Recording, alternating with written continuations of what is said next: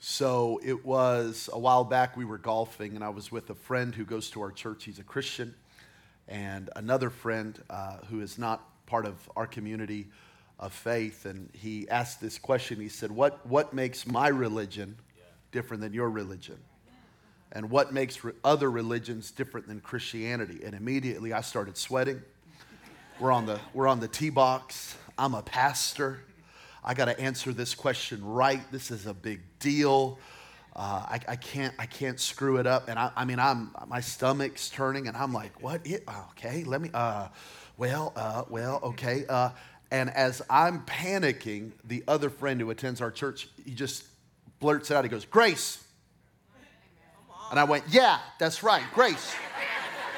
I was about to say that. I was testing you. That's what's different. That's what's different about Christianity than all other religions, than all other faiths. It's grace.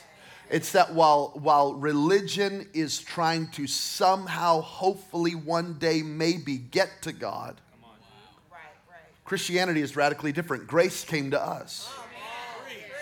I'll be saying a lot of things over and over again. Let me just remind you again. Grace is the initiator. See, in religion, man is the initiator.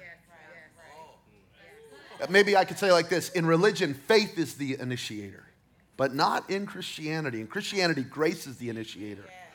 God initiates.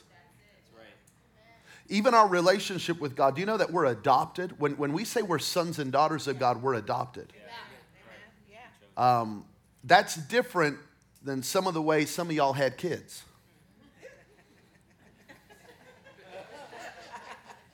You took that test and went, "Oh, okay, praise the Lord. God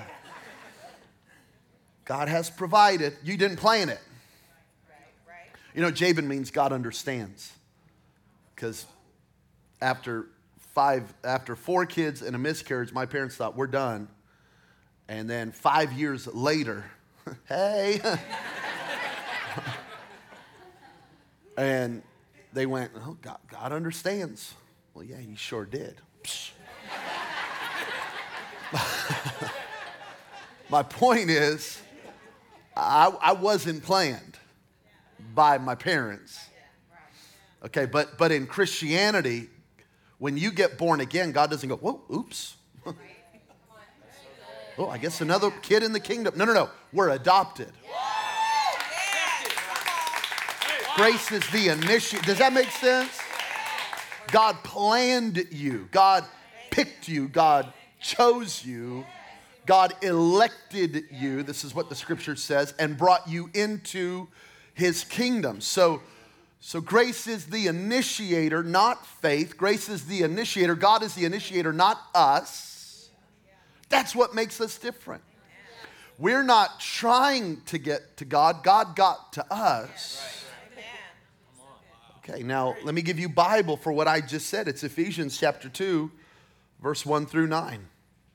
Maybe some of the most important verses that any believer could ever learn and memorize and get into their spirit. As for you, this is who you were before you met Christ, and this is who people are who do not yet know Jesus. You were dead in your transgressions and sins. That's who you were before Jesus, in which you used to live when you followed the ways of the world and the ruler of the kingdom of the air. He literally says we followed the world and we followed the god of this world, and that's Satan, the spirit who is now at work in those who are disobedient. All of us also lived among them at one time, gratifying the cravings of our flesh and following its desires and thoughts. So flesh was boss, flesh was Lord, flesh was in charge of us. Whatever your body told you to do, you did it. Anybody remember those days? Okay. Like the rest, we were by nature deserving of wrath. So we deserve the judgment of God because of our sin. Just got to know this. That's who you were before Christ, and that's who people are who have not yet placed their faith in Christ. That's where we're at. It's not that Christians are better than non-Christians. It's just that there is a nature change that happens when you receive Jesus. Amen? But because of his great love, thank God for that. God, who is rich in mercy, made us alive with Christ, even when we were dead in our transgressions. It is by grace that you've been saved. Saved from what? Saved from that wrath we're talking about. And raised us up with Christ and seated us with him in heavenly realms in Christ Jesus, in order that in the coming ages he may show the incomparable riches of his grace expressed in his kindness to us in Christ Jesus. Now verse 8 and 9, put it on your screensaver, save it, put it on your fridge, do something with it. Because if you don't know Ephesians 2, 8, and 9, you're going to constantly be questioning your walk with Christ. Because right here is everything. It is by grace you've been saved. Through faith. Now watch this. By grace through faith. That means grace comes first. Yeah. Grace first, faith second. Grace came to us, faith responds. We'll talk about that more next week. And this is not from yourselves. So even the faith that we have, we didn't just muster it up. It was a gift. It is a gift of God, not by works, not by good works, so that no one can boast. No one gets to boast. No one gets to boast. I want to talk about grace alone today. Grace alone. Grace alone. You got to settle this in your spirit. Grace alone. Here's the first thing about grace. Grace is free. Grace is free. It is the gift of God. Now watch this in verse 8. The gift of God. Grace is not a gift. It's the gift. It's not one of many things God does. It's the thing that God does, from which everything else flows. Grace is the unearned, undeserved, unmerited favor of God. That's what grace is. It's unearned. You can't earn it. You can't deserve it. You can't merit it. You can't do enough to get it. It's the favor. It's God saying, I love you because. And there's nothing you can do about it. Watch this. Grace is the gift of God. It's the gift because every other gift flows from this gift. Even the gifts of the Holy Spirit, they're called grace gifts. They're called the charismata, grace gifts. So even the gift of prophecy or the gift of tongues or the gift of faith or the gift of healing or any other gift God gives to us, he gives to us from the gift, grace. Anything God ever does in your life, any work God ever does in your life and through your life and for your life, he does because of the gift, grace. Am I making sense so far? Romans 8:32, he did not spare his own son. Watch this. He who did not spare his own son, but gave him up for us all, how will he not also, along with him, graciously give us all things? The Father starts with the greatest gift. For God so loved the world that he gave his only begotten Son. Man, would God ever want to give me that? Well, if he gave you Jesus, I think he'll give you healing. If he gave you Jesus, I think he'll give you provision. If he gave you Jesus, I think he'll help your family. If he gave you Jesus, does that make sense? He starts with the gift. And if he didn't spare his son, how will he not also, along with his son, with Christ, graciously, grace, the gift, grace, give us all things? So I can boldly go to my Father and ask for all things because I already know he gave me his most precious thing. We can expect to receive from God because he's already given us his best. Here's what Philip Yancey says about grace. Grace means that there is nothing we can do to make God love us more. And grace means there's nothing we can do to make God love us less. Grace means that God already loves us as much as he possibly can. You know, our love grows. Our love grows for, like, I love Shannon more today than I did. My love for Goldie has grown. It really has. She's 5.5, turning 6.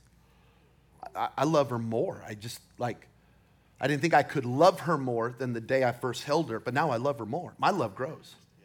Your love grows, and your love can diminish. You don't need to say amen, but you know it's true. God's love for us does not grow or diminish. It's always at max. That makes sense? So we treat God the way we think we treat, or we think God treats us the way we treat people. Right? So, okay, well, God's probably mad at me today. God doesn't love me as much today. Well, God's probably really super proud of me today because I gave him the offering and I was singing real loud and I said amen. And man, God must be. No, God loves you as much as he possibly can at all times. So by grace, you've been saved. Saved. Well, saved from what? Well, recently, one of the most popular preachers in America in my generation, sadly, was asked this question. And the man said, what are we saved from? And he had such a perfect opportunity to preach the gospel. And he goes, well, we're saved from ourselves. And I went, well, that's not what you'll not find a scripture that says we're saved from ourselves. And I was just like, oh, man, fumble. Verse 3 says we're saved from wrath. But we don't want to say that because we think that we need to protect God's reputation. But that's not my book, that's God's book. And we're saved from wrath. Not the wrath of hell, not the wrath of the devil, not the wrath of me, not even the wrath of sin, the wrath of God. And God's okay with, God in his grace is okay with revealing that to us. Romans 5:9 says we are saved from the wrath of God. Well, my God is love. He is love. He's also holy. And it's his holiness that makes his love pure. That makes sense? Well, you're saved from yourself. Well, probably eventually. But see, you cheapen the grace of God when. Because basically it just makes you a better you instead of, no, God in his holiness has every right to take me out. And instead in grace, he saves me from wrath. Because that's what God told Adam and Eve. God told Adam and Eve, he didn't say, hey, if you eat of this fruit, if you rebel against me, you're going to be your biggest enemy. That's not what he said. He said, if you eat this, you will die. And that's what happened. The moment they ate, a process of death began in the earth. Sin leads to death. And Hebrews 9 says, without the shedding of blood, there is no forgiveness of sin. Without the shedding of blood, there is no forgiveness of sin. So what happened with Adam and Eve?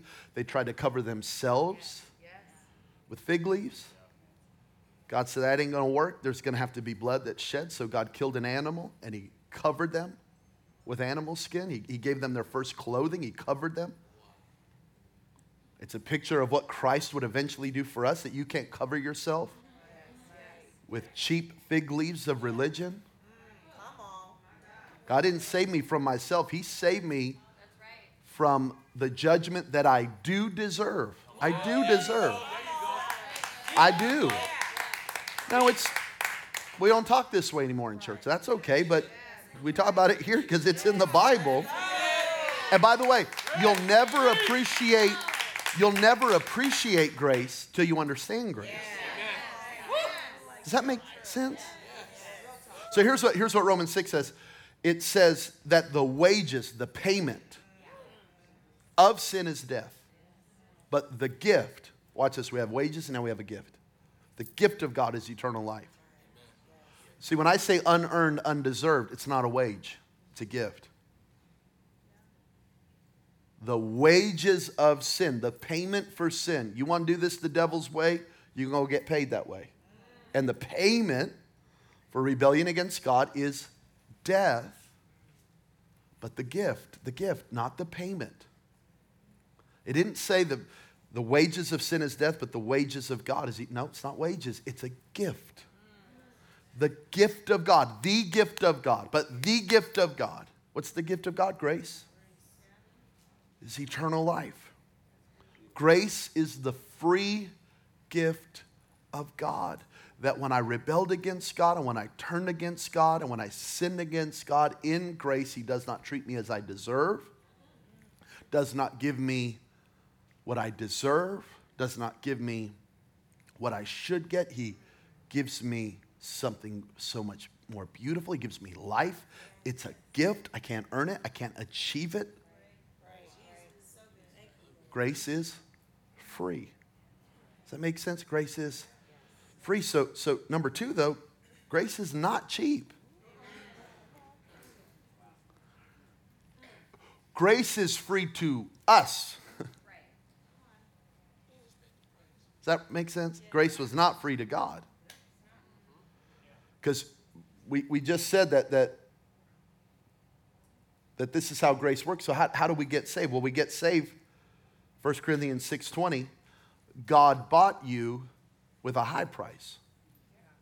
God bought you with a high price, not silver and gold. It's the blood of His own Son. It's the blood of Jesus. God bought you with a high, so it's not cheap. It's free to us, not free to God. Every parent knows this. Every parent knows this about your kids. That food in the house is free to them.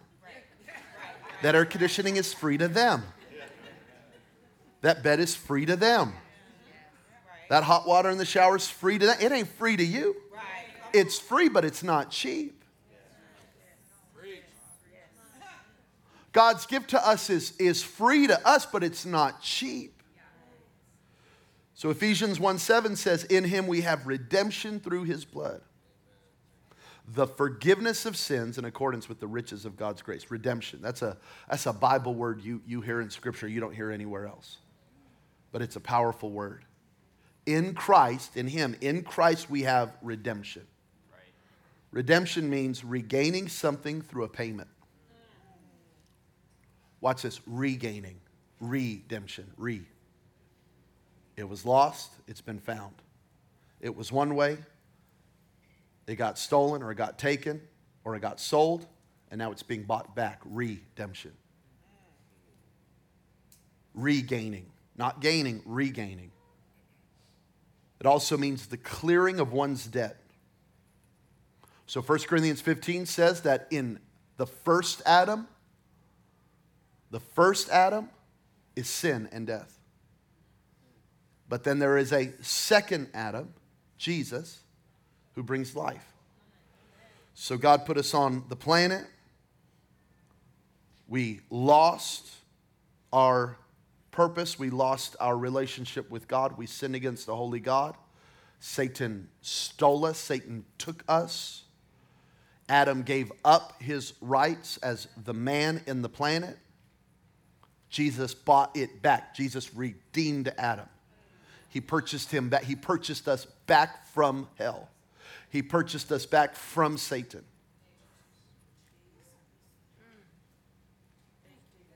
That's why, remember when Satan said in Matthew 4, he said to Jesus, all these kingdoms of the world I'll give to you.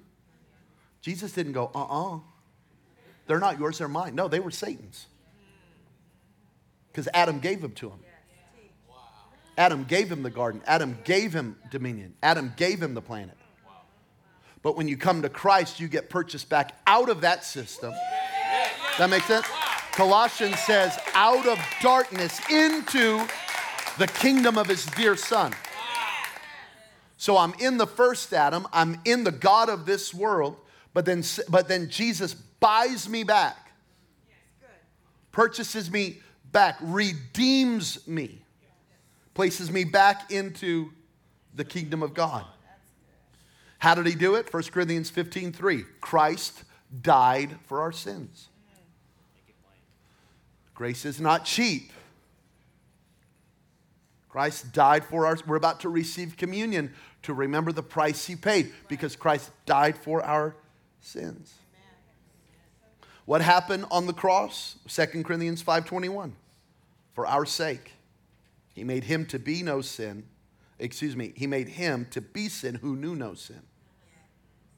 For our sake, him, Christ, became sin. The better translation of this in the Greek would be the offering of sin.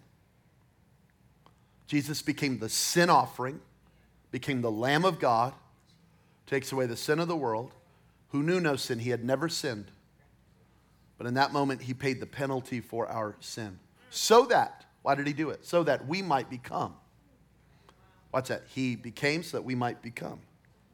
He was made into the offering of sin that we might become. Become what? The righteousness of God. As righteous as Jesus. As righteous as the sinless one. Good news. That's some good news right there. You're like, I don't feel that way. I know. We'll talk about that next week.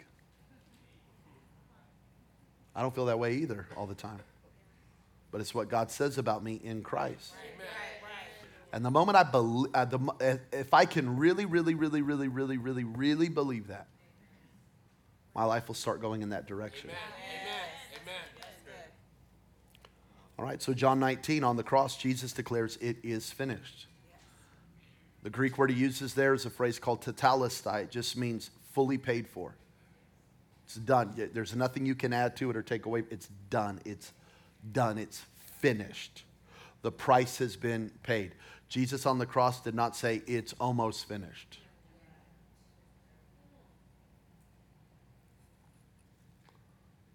It's finished. The resurrection, by the way, was not the completion of it is finished. It was the proof that it was finished.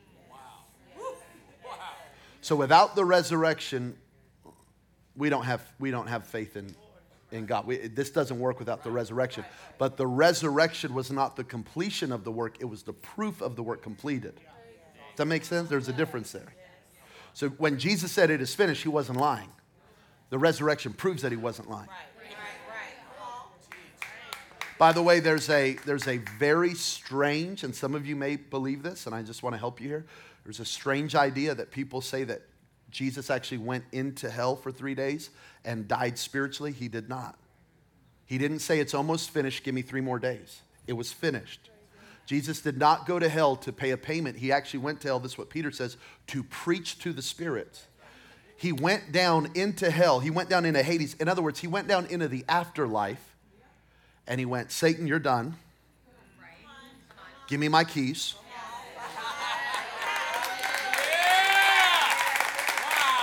Man, by God, I feel that. And then he said, Abraham, let's go. David, let's go. Malachi, let's go. Ezekiel, let's go. Adam, let's go. Eve, let's go. Moses, turn up. Jacob, come on. And he preached to the spirits, the Bible says, it is finished. And then he proved it when he got up. That's what happened for 3 days. Hebrews says that he went up to the real temple, not the temple on earth. He went to the real temple and poured out his blood on the mercy seat. That's what happened. So that's a real strange thinking that some charismatics have believed. It's just so not true. The price was paid on the cross. The resurrection is the proof that the price was paid. Excuse me that I got a little emotional right there, but man, I felt that. I was speaking in Spanish. That wasn't tongues. I wasn't out of order. So God demonstrates his love for us, that while we were still sinners, Christ died for us. Grace is free, but grace is not cheap. It's not cheap. Wow, it is finished. It is. He didn't say it's almost finished, but now you got to take on the next. It's 97% finished, but the 3%, man, y'all got to figure this out. What a terrible way to live for the rest of our life. Have I got there? Have I done enough? You haven't done enough. Can't do enough. So enjoy the free gift. Can I take advantage of that gift? Can I abuse that gift? Yeah. This is what the Romans thought. Paul had to write to the Romans in Romans chapter 6 and say, just because grace abounds doesn't mean we should keep on sinning. Because the thought was, if sin abounds, grace abounds all the more. Let's go. And Paul said, no, that's not how it works. We should honor this free gift to us. We should honor because it's so expensive to him. We should live a life that doesn't take advantage of and abuse. But at the same time, don't you dare think for a second that somehow there's this responsibility on you to complete a work that's already been completed.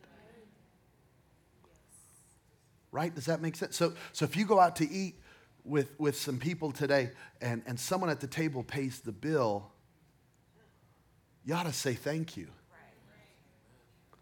You shouldn't look at them and go, yeah, you should pay. No, you should say thank you.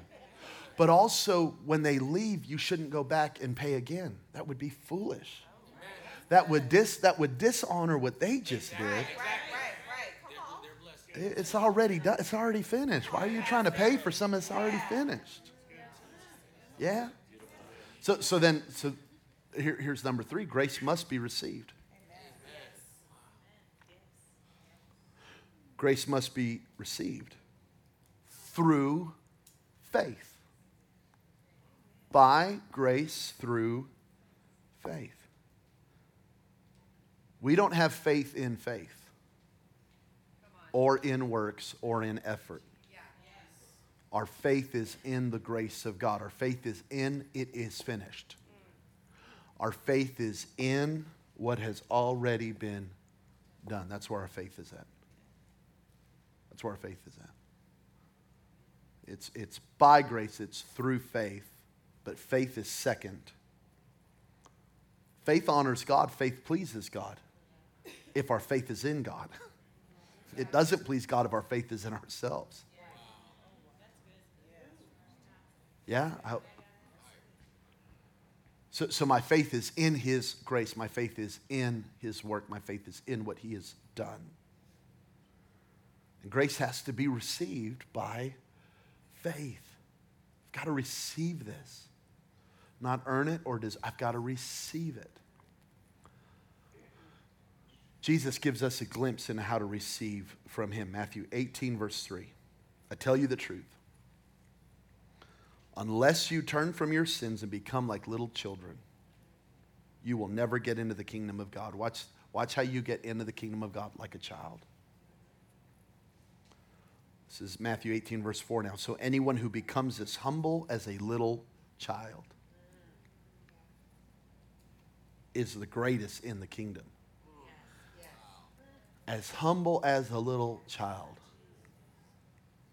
I don't know if I would necessarily define a child as humble as much as I would define them as helpless, needy. Yeah? That's how you got to get with God. You've got to get to the point of humility with God where you're the child.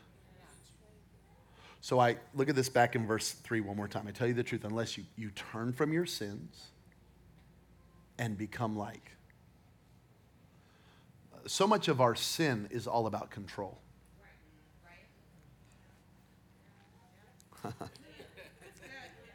Because I can control the pleasure, I can control the emotion, I can control I can control it with anger, I can control it with lust, or I can control it with substance, or I can, yeah? So I'm turning from control and I'm becoming like a little child. Where the Father has complete control. That's how you get into the kingdom. And if anyone becomes, verse 4 now, as humble as this little child, as helpless, as in need of this little child, that's the greatest in the kingdom. Not when I'm trying to earn, but when I'm receiving. Not when I'm trying to purchase something that's already been purchased, which, by the way, I couldn't afford. We'll look at this next week, but Paul said that. Paul said if our good works could do it, Christ died for nothing. But our good works cannot do it. So it's in my humility that I become the greatest. When I really believe that. One person said it like this, that religion is saying do.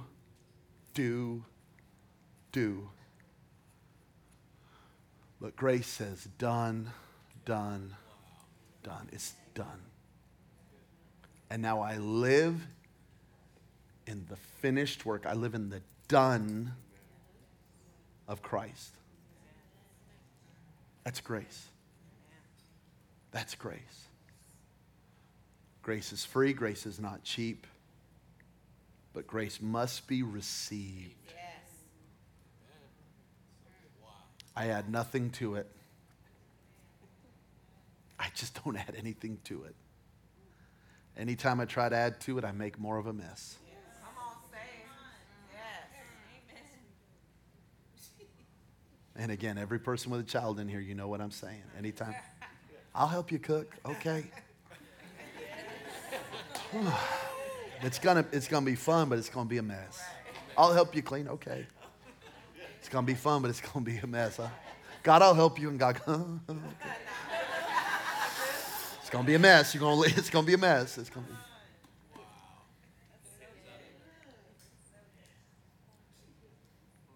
It's grace. Are you grateful for grace today? Amen. May the keys come up. I got to get out of here. Let's clap our hands. Give God praise. Lord, I'm so grateful for your grace. So now all that faith will grow to the level of your understanding of grace. Man, I need more faith. Man, I need to grow my faith. Man, I guess I haven't got a prayer answered yet because I need more faith. I need more faith. Faith should grow, but it grows by your understanding of grace. This is here just a little amazing thing. Paul would greet the churches. You'll read this in Galatians and Colossians and Ephesians. And he'll start with this: grace and peace to you. He would say it like this: let grace and peace be multiplied to you. Not faith. Not faith. He would pray to the church, and he would say, I'm praying for a spirit of wisdom and revelation in the knowledge of God. Not for faith. He didn't say, I'm praying for faith. Man, you need more faith. Let me pray for your faith. He said, I'm praying for understanding. Because if you could ever get the goodness of grace, your faith is going to go through the roof.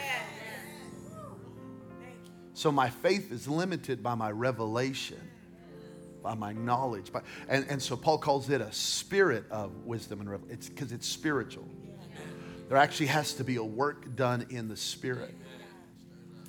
I want you to grab that communion element in your hand. If you're watching online right now, I want you to grab something quick. Grab a cracker, grab a piece of bread. Grab something to drink quickly.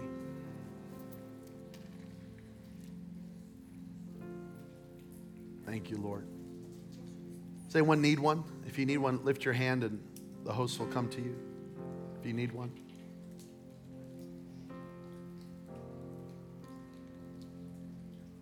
We'll receive together in a moment. Just hold tight. If you could hold that bread in one hand, the juice in the other hand, we'll just want to settle our hearts for a moment. This is a little moment here where you got to open it up and everyone's frazzled. Just everyone relax. We're going to some lady just got new nails done. She's trying her. Hand it to a neighbor real quick who doesn't have long nails. They'll open it for you.